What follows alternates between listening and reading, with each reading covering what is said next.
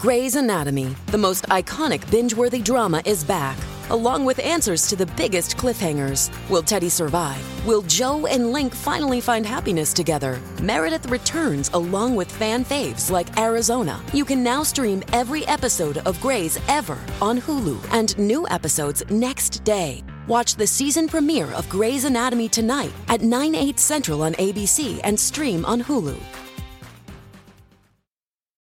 So we're still awaiting a potential Trump arrest, and I think the one person who wants to see him in handcuffs more than the leftists in the media is Donald Trump himself. I've got Kash Patel and Monica Crowley awaiting in the bullpen to discuss. The show starts now.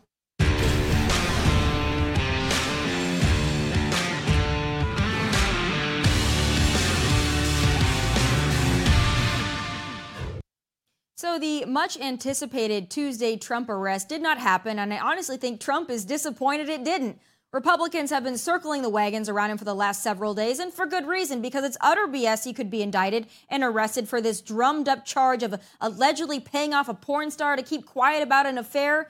And you don't have to like Trump to see what a miscarriage of justice and waste of resources this whole pursuit has been. They've had this man under a microscope for years, and this is the hill they want to die on? You know, it's a tough one to sell to the American public. Well, minus these two very passionate Trump haters the media bent over backwards to showcase. You know, it's super pathetic, but the media doesn't care. They love the fact they get to talk about Trump again, because look at the alternative they have to work with. First, I'm proud to use my authority under the Antiquities Act to establish the and I want you to know it's a big deal. The Havaniqua May, I'm having trouble. Thank you. I got it. I just know it as Spirit Mountain. I don't know what Spirit Mountain is, but Joe Brandon over there ain't really selling it to me with that pitch. You know, I'd rather go to Splash Mountain, but they've already canceled that attraction for being racist, so there goes that. But point is, Joe is a damn mess and a half, and covering him only makes that more apparent. So of course the media would rather have some juicy Trump headlines to chase. They want to see him handcuffed because it's good for ratings, and honestly, I think Trump wants to be handcuffed because it's good for poll numbers. And I get it. It's the perfect showcase of our messed up and weaponized justice system. But let me just say this. The demand for Ron DeSantis to address it and then the outrage over him addressing it is baloney. Sorry, that's going to offend some of you, but you're tough. You can take it.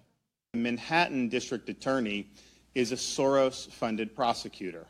And so he, like other Soros-funded prosecutors, they weaponize their office to impose a political agenda on society at the expense of the rule of law and public safety. He has downgraded over 50% of the felonies to misdemeanors.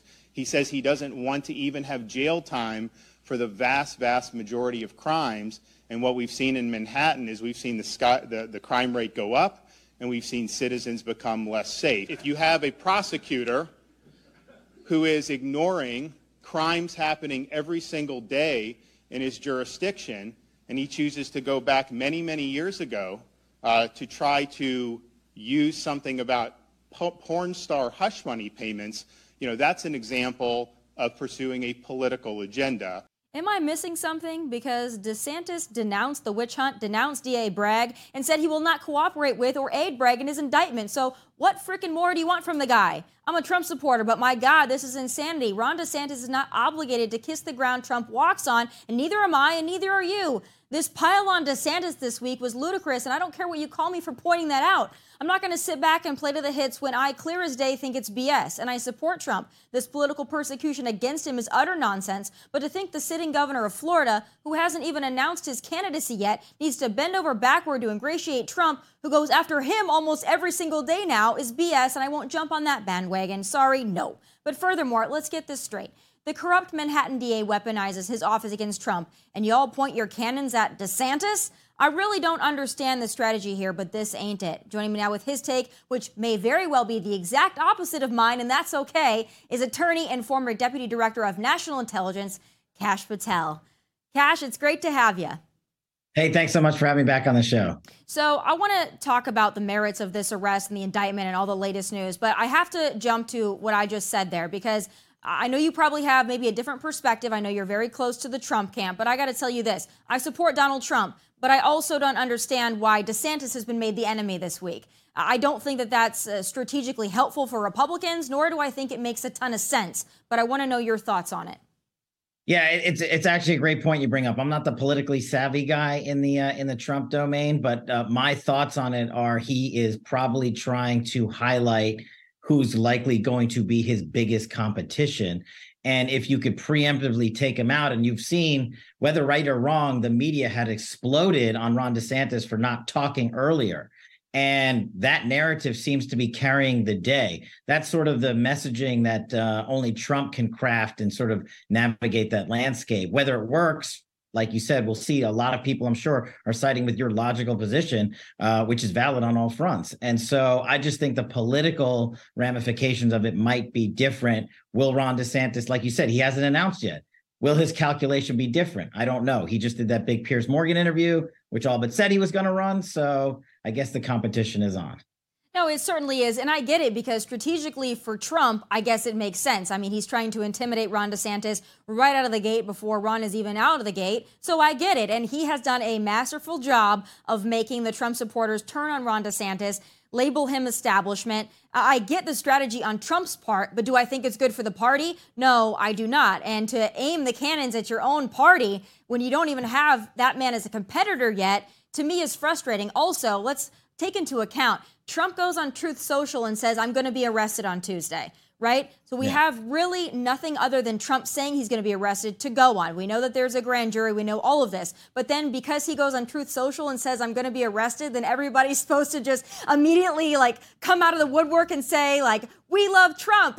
Yes, I understand it. But for DeSantis to have to call an emergency press conference on Sunday and say, I know that Trump said he might be arrested. Let me defend him right now. I mean, I think that that's the expectation that some Trump supporters have, and I find it nonsensical. But I want to go back to just the actual situation at hand here. So the latest that we have, and this is constantly evolving, is the grand jury was supposed to meet today. They've postponed the hearings. There's apparently a shakeup in the Manhattan DA's office for good reason. I'm sure a lot of people are really frustrated with the turn this is taking. But what do you think that says about how this is all going to evolve over the next couple of weeks? Yeah, from my position, I'll speak to as a former federal public defender and a national security prosecutor. I did state and federal grand juries and try cases like this all the time. What it shows to me is that they are having problems with the evidence. You don't just cancel a grand jury, especially one of this high profile in nature. And I highlight the witness Costello. So for me, it comes down to what's the evidence? You have a convicted federal felon in Michael Cohen, who went to prison for 3 years for the crimes of lying, fraud, and deception. And then you have Costello, who is basically one of the best attorneys in the New York City era of the last 20 years, who doesn't have a criminal record, who was called before the grand jury and provided contradictory testimony and evidentiary paperwork. And I didn't even know this, and I'm following this stuff pretty closely. He went and talked to the national security prosecutors at DOJ 2.5 years ago and submitted 8 inches worth of emails from Michael Cohen himself.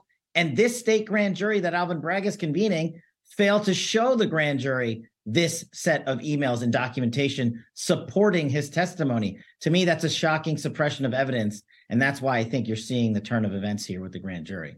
Yeah, there was some discussion about how Bragg had really cherry-picked the documents and the evidence that he wanted to use against Trump, but that's not surprising to any of us. I think we all know that this is a politically motivated vendetta. You've got Alvin Bragg downgrading felonies to misdemeanors, but now he's going to upgrade a misdemeanor to a felony. We know the reason. It's because it's to go after Trump, and it's a big win for liberals if you can do anything to damage Trump. But on the other side of the coin, I think this is the best thing that's happened to Trump since they raided Mar-a-Lago. And I think that if you asked him, he would honestly probably tell you the same thing. I think for him, this reignites the fire behind his campaign. It allows him an opportunity to demand loyalty from every Republican that walks planet Earth. So I think Trump wants to be arrested. You know more than me, though. What do you think he's thinking right now?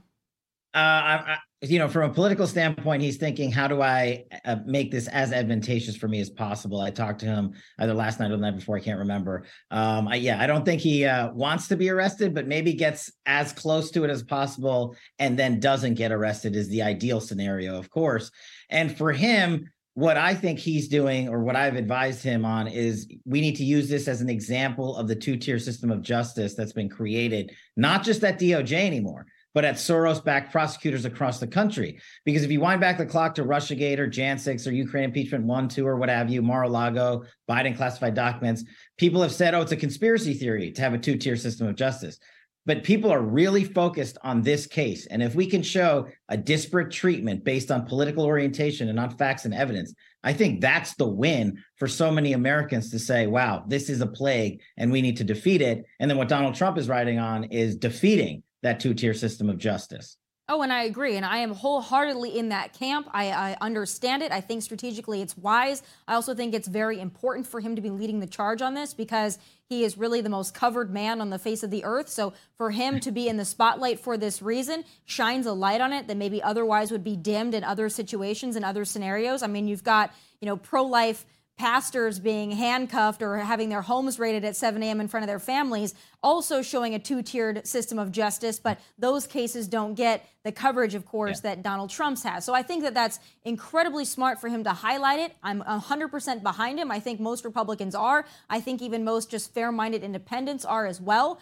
I think it just remains to be seen how this is going to affect everything and if we're going to get the solution that we all want out of it, but also perception for a lot of people is reality. So for me, I never really think about the people that are hardcore Trump supporters or news watchers or independent thinking folks. I think about the majority of Americans who still believe in Russiagate and still believe that Trump is a criminal way back from 2017, right? So I'm wondering what impact this is going to have on their perception of the justice system and of Donald Trump. Do you think it moves the needle?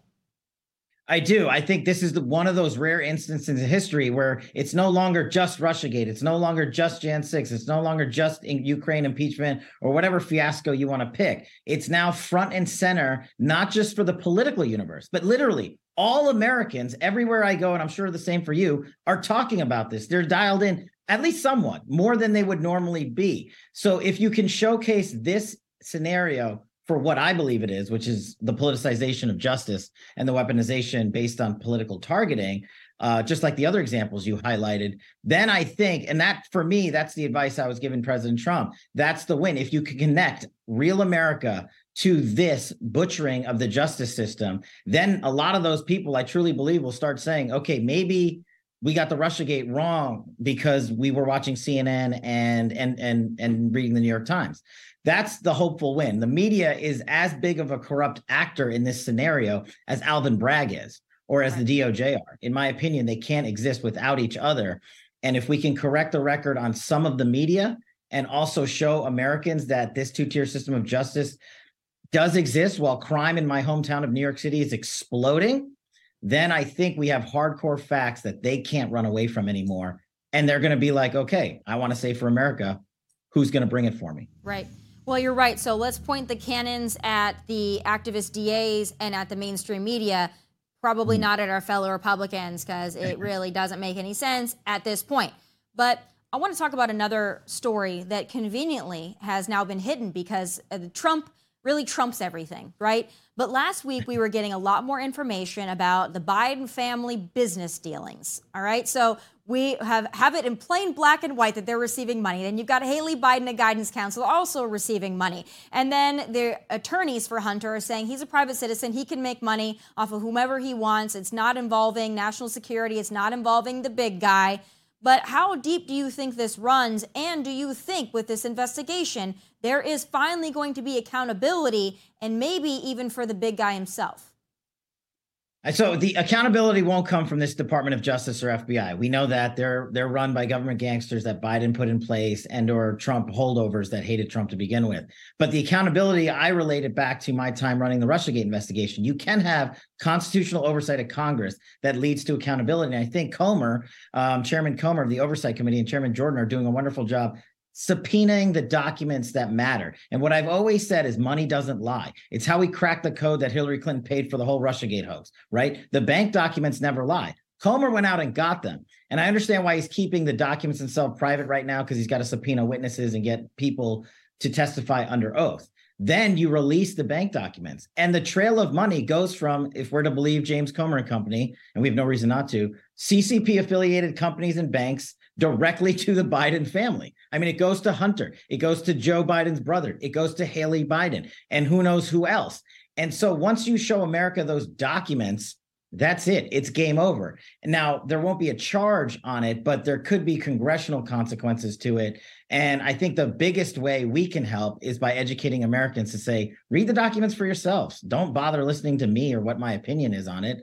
Money doesn't lie. And just look at it this way. What if $1 million from the CCP went to Don Jr. and Eric and Laura? The conversation would be totally different. They're not saying they didn't get the money. They know they got caught. Now they're just saying, oh, we had a right to it. Well, do you? That's the next question. Yeah. So I think also, I don't know how people can still reasonably say that Biden is not implicated in this, because we have information that says people were saying, don't say anything about Joe over any writing. Make sure you only say it in person. We've got an understanding. I mean, you got Bob Alinsky saying that Biden is definitely in this. Joe himself is in this. So this is a real national security threat. And again, the fact that these payments span so many years, I've been saying it all week, but that's what troubles me the most, is because if you just get one payment because they think that you can affect policy and they think that they can get access, that's one thing. But when they keep paying you, you're doing something for them to keep paying you. And it's not because crackhead Hunter is painting them a portrait that they just want to keep getting more of. There's got to be something there. There's got to be something that they gave to these foreign entities to keep the payments coming. And that's what we really need to know. And that's what the purpose of constitutional oversight of Congress is. They can get the documents and they don't have to hide behind that farce that DOJ and FBI always does and says, we have an ongoing investigation. We can't tell or show you anything. Congress doesn't have to do that. We released the Nunes memo and things like that during Russiagate, and Comer and Jordan have the ability to do the exact same thing. I've been calling for them publicly and privately through their staff to investigate the money lines on this, because it's the easiest form of evidence to produce. And once they have that, then put everybody under oath. Hunter Biden isn't above a congressional subpoena. Neither is Joe Biden's brother or Haley Biden or anyone else. And let's haul in the CCP affiliates who paid these people the money and have them testify, whether it's behind closed door or open door, I don't care. Put them under oath and let America know it happened, and then let them read the transcript. And they can make up their own mind. To me, that was the best form of accountability we gave during the Russiagate investigation, because we said, you don't have to believe us, read their own documentation. And that's what I hope we get to with Comer and Jordan in a few short weeks here. And I think it'll answer a lot of the questions you're talking about. And the timeline, you're right, no one's really touching on that. It is expansive. It's not like a week. It's like 10 years. And that, just think about that. Is our commander-in-chief and his family jeopardized by our number one adversary in the world, the Chinese Communist Party? It's a valid question now. Well, and I also want to know, given this recent news with Russia and China seemingly teaming up here, how close do you think we are to a World War III? And how excited do you think that not only rhinos that love the military-industrial complex, but also Democrats are about the possibility of this happening? Yeah, look, as a former chief of staff at DOD, I'll always say that's the best job I ever had, leading our armed forces as a civilian. And the tragic reality of that is we prepare for war, prepare, and hope we never have to go. And that decision comes down to our leadership. And right now, our leadership is invested in the Ukraine to the tune of $110 billion. And it's too cute by half to say Americans aren't on the ground there. American contractors are on the ground there. That means people who used to be in the American military are now out there doing the machinery, the training, the manning, the equipping for the Ukrainian soldiers, because they don't know how to run tanks and operate surface-to-air defense missile systems. But the other problem that I think is inching us, unfortunately, closer to this war is the military-industrial complex in the United States of America. And I've always said, they are worse than any political action group and any lobbying arm in Washington, D.C. They operate on a full-scale budget that is endless. And I'm not saying everything they do is a waste. They do a lot of amazing things. But I've literally seen $10 billion blow up in the sky and have no one responsible for it, and then they get another contract. So I know why a lot of these Republicans are calling for it, but here's the reality that Americans need to realize.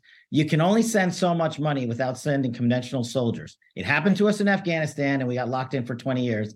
And I think we're heading there. In about a year, you'll see conventional soldiers on the ground in the Ukraine. And I think that is the most tragic scenario we could have. And China and Russia, they're linking up to egg us on and to get us involved in this war because they know it's bad for us and good for them. Here's what frustrates me to no end, by the way.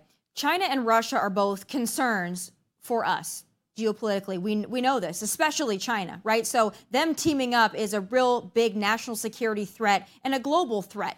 But we're not going to send our son and daughters to go to war to fight for flipping Ukraine. I'm sorry. I'll say it. I don't think the American people are going to get behind that, but then a lot of the American people are still wearing those flipping Ukraine flags on their lapels. So nothing surprises me anymore. But where have we seen this movie before? I don't know. We send our troops over to train the forces of another country where it was a good day if they didn't shoot themselves in the foot using our equipment and our resources, and you still put Americans in the zone of fire. You tell them that they have rules of engagement that are really stiff, so they really can't do much except for basically defend themselves. But we do this, we fight other people's wars, and, you know, people on both sides love it. So I don't know how this plays for an election. That's the thing about Donald Trump. I know that he would never stand for this. I don't think Ron DeSantis would either. But you've got others like Nikki Haley that are cheerleading this. Surprise, surprise. And I think the American people better watch this. I've also seen several polls come out that say that Americans are behind this endless funding of Ukraine. And I don't believe that for a minute. I don't believe any of these polls. I think the way that they ask the questions is probably a little shady and tricky, because I just don't think the average American believes in sending more resources or, God forbid, troops on the ground there. I couldn't agree with you more. I go across this country and talk to people throughout the communities like you do. No one wants to go to war, not just sending our sons and daughters. No one wants to go to war because of the cost of war monetarily. How about we redirect, say, the $110 billion we sent to the Ukraine? What if we took $5 billion and put it on the border? What if we had one more Chinese fentanyl drug bust and saved one more child from an overdose in America, an American child? What if we did that to safeguard our communities? I think that's what Americans want. And they're saying after we do that and there's leftover money, sure, let's help other people. But I think that's Donald Trump's core message about America first. We can't get into conflicts overseas. We can't be goaded by China and Russia. And we haven't even endeavored to talk about what China's going to do to Taiwan. And that's a whole nother scenario that's going to play out during the Biden administration. So I just think, and I agree with President Trump wholeheartedly, that we have too many problems, too much crime, and too much corruption in America right now. And committing our blood and treasure to another 2 decades overseas is just a brutal reality with the direction of this commander in chief. And for those of you who haven't, talk to a veteran about it, that's my best advice. Go talk to someone who served overseas and fought in a theater of war for our country and ask them. I did. I helped Trump end Afghanistan, Iraq, Syria, and Somalia. And you know what I did? I flew 65,000 miles in 3 months, and I asked our men and women on the ground, should we leave this country? It's your decision, not ours. Every single one of them said yes. Even the people who were in Afghanistan on their 8th tour of duty said, we do not need to be here. That, to me, speaks more than any politician ever will about the state of the American defense apparatus. No, you're right. The people on the ground are the ones that know it best. Again, it's amazing to me that we have convinced liberals to be pro-war, but, whatever the big D says, the big D gets. Cash, thank you so much for being here. All eyes are on a possible Trump arrest should it happen, and we appreciate all of your insight. Thanks so much for having me back on the show. It's great to be with you. See you soon. All right, still ahead. From woke investments in the first Biden veto to the calamity en route ahead of the GOP primaries, I've got Monica Crowley on deck with her take, and that's next. I just signed this veto because legislation passed by the Congress would put at risk the retirement savings of individuals across the country. They couldn't take into consideration investments that wouldn't be impacted by climate, impacted by overpaying executives, and that's why I decided to veto it. It makes sense to veto it. Because nothing says unity quite like vetoing a bipartisan initiative to end woke investing. Do you really want climate activists and green-haired liberal causes infiltrating your retirement plan? Well, Joe thinks you do, or rather, Joe's handlers who pull his strings. Joining me now with her take on that and so much more is former Assistant Secretary of the Treasury, Monica Crowley. Monica, it's great to see you. You too, Tommy. Thank you for having me. So there's a lot to get to, but I want to start with this because we know that the Trump news has taken up much of the headlines this week, but I still think that this is really important. It's the first veto. It's a bipartisan action to end this ESG woke investment, but the way that Biden's trying to explain it to the American people is that he's fighting the mega Republicans to keep special interests out of it. What do you make of that, and how do you explain it to the average person who might fall for his BS? So the really important thing for everybody to understand here is that Joe Biden is using the energy sector as the biggest lever to accomplish the Great Reset here at home, or what Obama once called the fundamental transformation of the nation. Because the energy sector is the biggest economic sector available to these Marxists, that's the one that they attack the most. And of course, they go after small businesses and other aspects of the economy, but their main focus is on the energy sector for that big reason, because if they can leverage that and get that into this sort of Green New Deal that they've been talking about for many years, then the entire American economy falls into line into this more collectivist, socialist kind of model. So keep in mind that that's sort of the backdrop of every single thing that they're doing. With regard to ESG, remember, ESG, just like DEI and CRT and the entire vegetable soup of acronyms coming from the left, it is a form of Marxism. So ESG is a form of economic Marxism. And what we're now seeing in the financial sector, Tommy, is a direct result of industries and businesses going down the road of ESG, which sounds good on paper. The leftists always make things sound good on paper. Environmental, social governance, DEI, diversity, equity, and inclusion, but to the exclusion of focusing on their core mission, which is providing for a good or a service at a reasonable price for the consumer, delivering for their shareholders, and upholding their main mission, which is driving their business and making profit. So they've moved away from those core missions and toward this woke social justice nonsense. And the direct result is a collapse of certain banks, which could have more contagion and perhaps even overflow into the broader economy. I want to go back to talk about just that, this Silicon Valley Bank bailout, because it was a bailout, no matter how they like to market it and package it for the American people. I also thought this was just so ironic. There was a tweet over the weekend from President Biden, and he tweets it a lot about holding, the billionaires accountable. He's a capitalist, but billionaires need to pay their fair share. It shouldn't be on the backs of the working class that they make all their money. And then this was just days after, by the way, the Silicon Valley Bank bailout, where he essentially bailed out the billionaires. I mean, when you look at what happened with SVB, this is the ultimate bailout of billionaires. But again, they tried to market it like they were helping small businesses make payroll for their employees. And the American people bought it hook, line, and sinker for the most part. That's because they always have the protection and the amplification of the press, Tommy, right? So they can always count on the press to amplify and carry their lies. And then the American people, for the most part, only hear one side of the story. I mean, thank goodness for shows like yours and Fox News, and there are some other outlets, my podcast. But there are places to get the truth. But for the most part, the propaganda press is just out there to advance an agenda and to protect the liars here.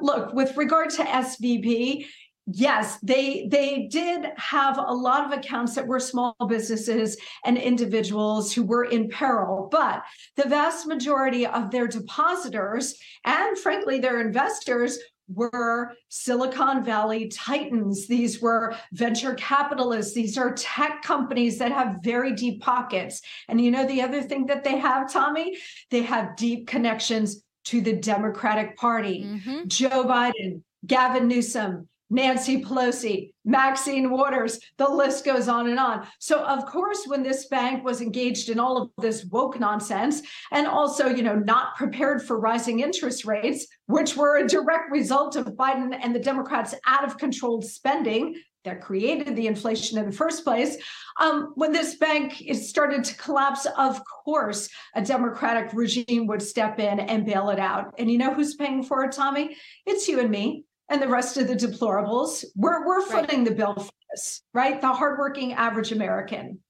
And again, all of this information gets swept under the rug because every week there's a new catastrophe, a new calamity. And now this week we've got the Trump arrest, the possible indictment. We know that this case is evolving literally by the moment, but I just spoke to Kash Patel about this. We were talking about there's some shakeups in the Manhattan DA's office. There are some people that maybe think that this is going in the wrong direction. They paused the grand jury hearings for the day.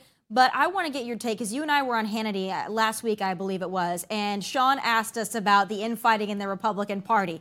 Well, this week it kicked up about 50 notches, but it kicked up between, who else? Ron DeSantis and Donald Trump. So in my opening, I said this, and I said this on Sean's show as well. I don't understand the Republican strategy of taking this horrible persecution, this political weaponization against Trump, and then turning all of the GOP cannons at Ron DeSantis. I don't think strategically for us as a party that makes a lot of sense. I understand why it makes sense for Donald Trump, but I don't get what sense it makes for the average Republican who just wants to see us take back the White House. Do you think the heat on Ron DeSantis this week has been fair? Well, look, this is politics, and politics is a blood sport, Tommy. So, look, there are things that are good for the country, things that are good for the party, and then things that are good for each individual candidate. So, look, if you're coming at it from the point of view of the party, the America First movement, and the country, we don't like to see fellow Republicans training their fire on each other. It makes us really uncomfortable. It distracts us from the bigger mission. And remember, we are in a war. We've been in a war for the country for a really long time, and only one side has been fighting it. The communists, the left, the system, the deep state.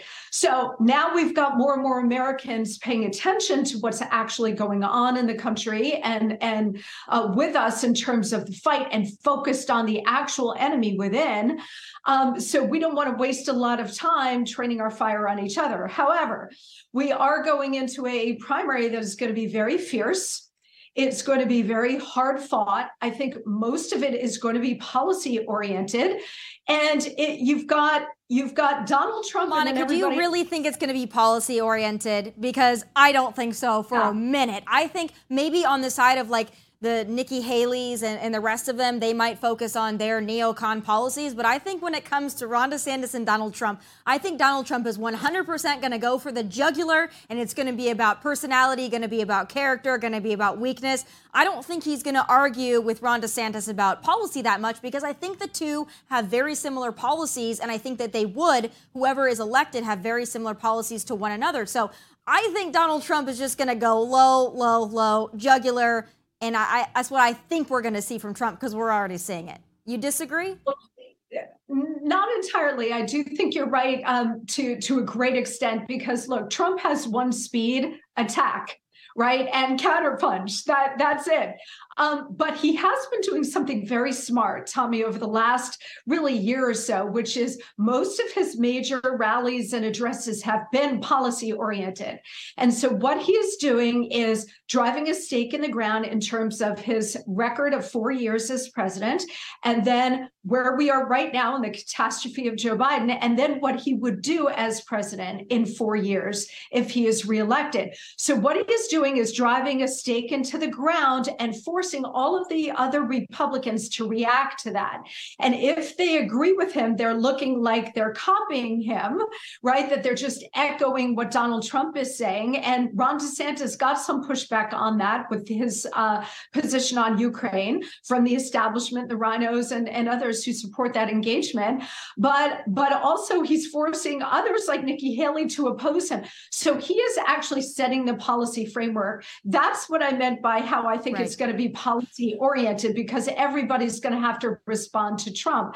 But I do agree with you that he's going to haul out the nicknames. He is going to just, shoot from the hip, and it is going to get personal, because remember, all of these people want the throne, but there's only one throne, and they're going to have to fight it out to get it. I personally think that there is one throne, but I think even if Donald Trump doesn't get the throne, he's going to make his own throne, which is going to be bigger, and he's going to set it next to the other throne because that's just Trump, and we love him for it. You know, I don't think he'd ever stop running for office. I really don't. And we love that about him. We love the fact that he's a fighter. He's never going to change his style. I wouldn't want him to. I would just hope that, at least at this stage, he doesn't make the personal digs at Ron DeSantis about his past or him partying with underage girls. I mean, all that stuff to me is like very what liberals do to try to cut Republicans off at the knees, and it's usually BS. I don't like that. But the last question I have for you, because this has been the ongoing argument all week long, and it's been a masterful strategy by the Trump team. But do you, Monica, believe that Ron DeSantis is establishment? I think he's got establishment backing. Remember, he spent a couple of years in Congress, and he's got a congressional record that he is going to have to defend now that he is running for president. And I would answer it this way as well. The Republican Party is completely different because of Donald Trump. Donald Trump has so smashed the paradigm of what the Republican base, but also independents, disaffected Democrats, what they expect and want in a Republican candidate, that the ground is completely different. So while I don't think Ron DeSantis is establishment, while I do think he's been an extraordinary governor in the state of Florida, while I do think he's got a tremendous political future ahead of him, the question remains is, does he understand that the ground beneath him has shifted, that this is not pre-2015, that the country, the party, and the movement are so different that he needs to be different as well if he wants to succeed in this primary, okay? So I would lay it that way. And right now, I have not quite yet seen from Ron DeSantis that he understands that point. The establishment is trying to drag him. I don't know whether he's going willingly or not. That remains to be seen.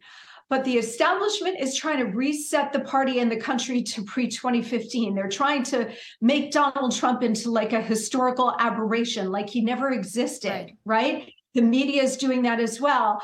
So is Ron DeSantis going to operate sort of in that pre-2015 context, or does he understand that this is now an America First movement and he's got to operate in that? That remains to be seen. If he navigates that successfully, then he will be successful. But if he doesn't, Donald Trump and the America First movement are just going to run right over him and everybody else. Oh, I agree, but I don't think that Ron DeSantis is not the America First movement. I think he is the America First movement. I think he's a new generation of the America First movement, but now he's got to battle what I believe is somewhat of his mentor, right? So I think that that's what we're setting up here, but I don't think it's fair to label Ron DeSantis establishment just because he's not Donald Trump. I mean, I think that you can be America First, and I think you can be MAGA all the way and not be Donald Trump, because he did change the landscape and other people can follow in his footsteps, but maybe just have a better chance of winning and winning independence. So that's my thought on it. But, you know, it's masterful that they're labeling him that way. Whoever is over in the Trump camp has been doing a great job, and I like both men, so I hope that they can keep it as clean as possible, but I don't expect that. Monica, thank you for being here and giving your insight, and I hope to see you on Hannity again very soon.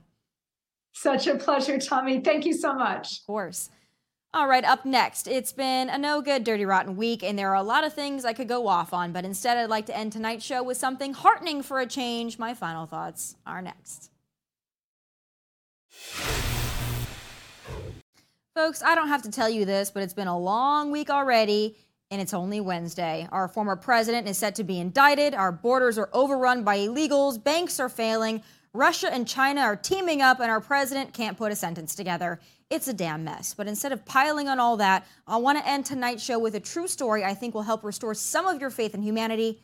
It's time for Final Thoughts.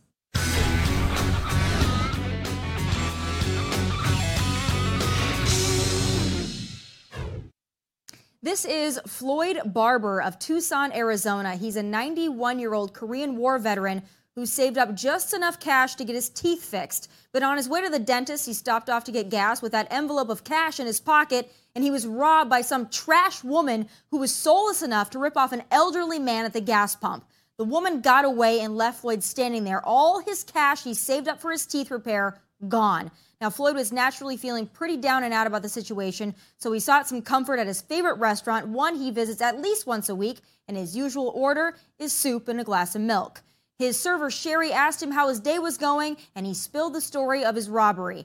Sherry was taken aback, and as a mom and a daughter of veterans, she, like the rest of us, was in disbelief someone could do something so horrible to a man she described as the kindest soul. Sherry was determined to help him get his money back, so she reached out to the local news station and got Floyd on the broadcast, and she also set up a GoFundMe in his name. And in less than a week, the fund exceeded the goal of $10,000 as strangers and community members pitched in. Some, not knowing how to use GoFundMe, just walked up and gave Floyd some cash. Now, Floyd says the kindness of Sherry and those who pitched in restored his faith in people, and just reading the story, it helped restore mine. Look, this country is very divided right now, and it's likely going to get worse. Democrats are fighting Republicans, Republicans are fighting Republicans, and the vitriol and the spite and the injustice is already overwhelming. So it's easy to get caught up in it and cynical. But stories like Floyd serve as a reminder most people are good and decent and kind. So God bless our elderly, God bless our veterans, and God bless America. May we all fight the temptation to harden our hearts, even when it gets rough out there. Those are my final thoughts from Nashville. God bless and take care.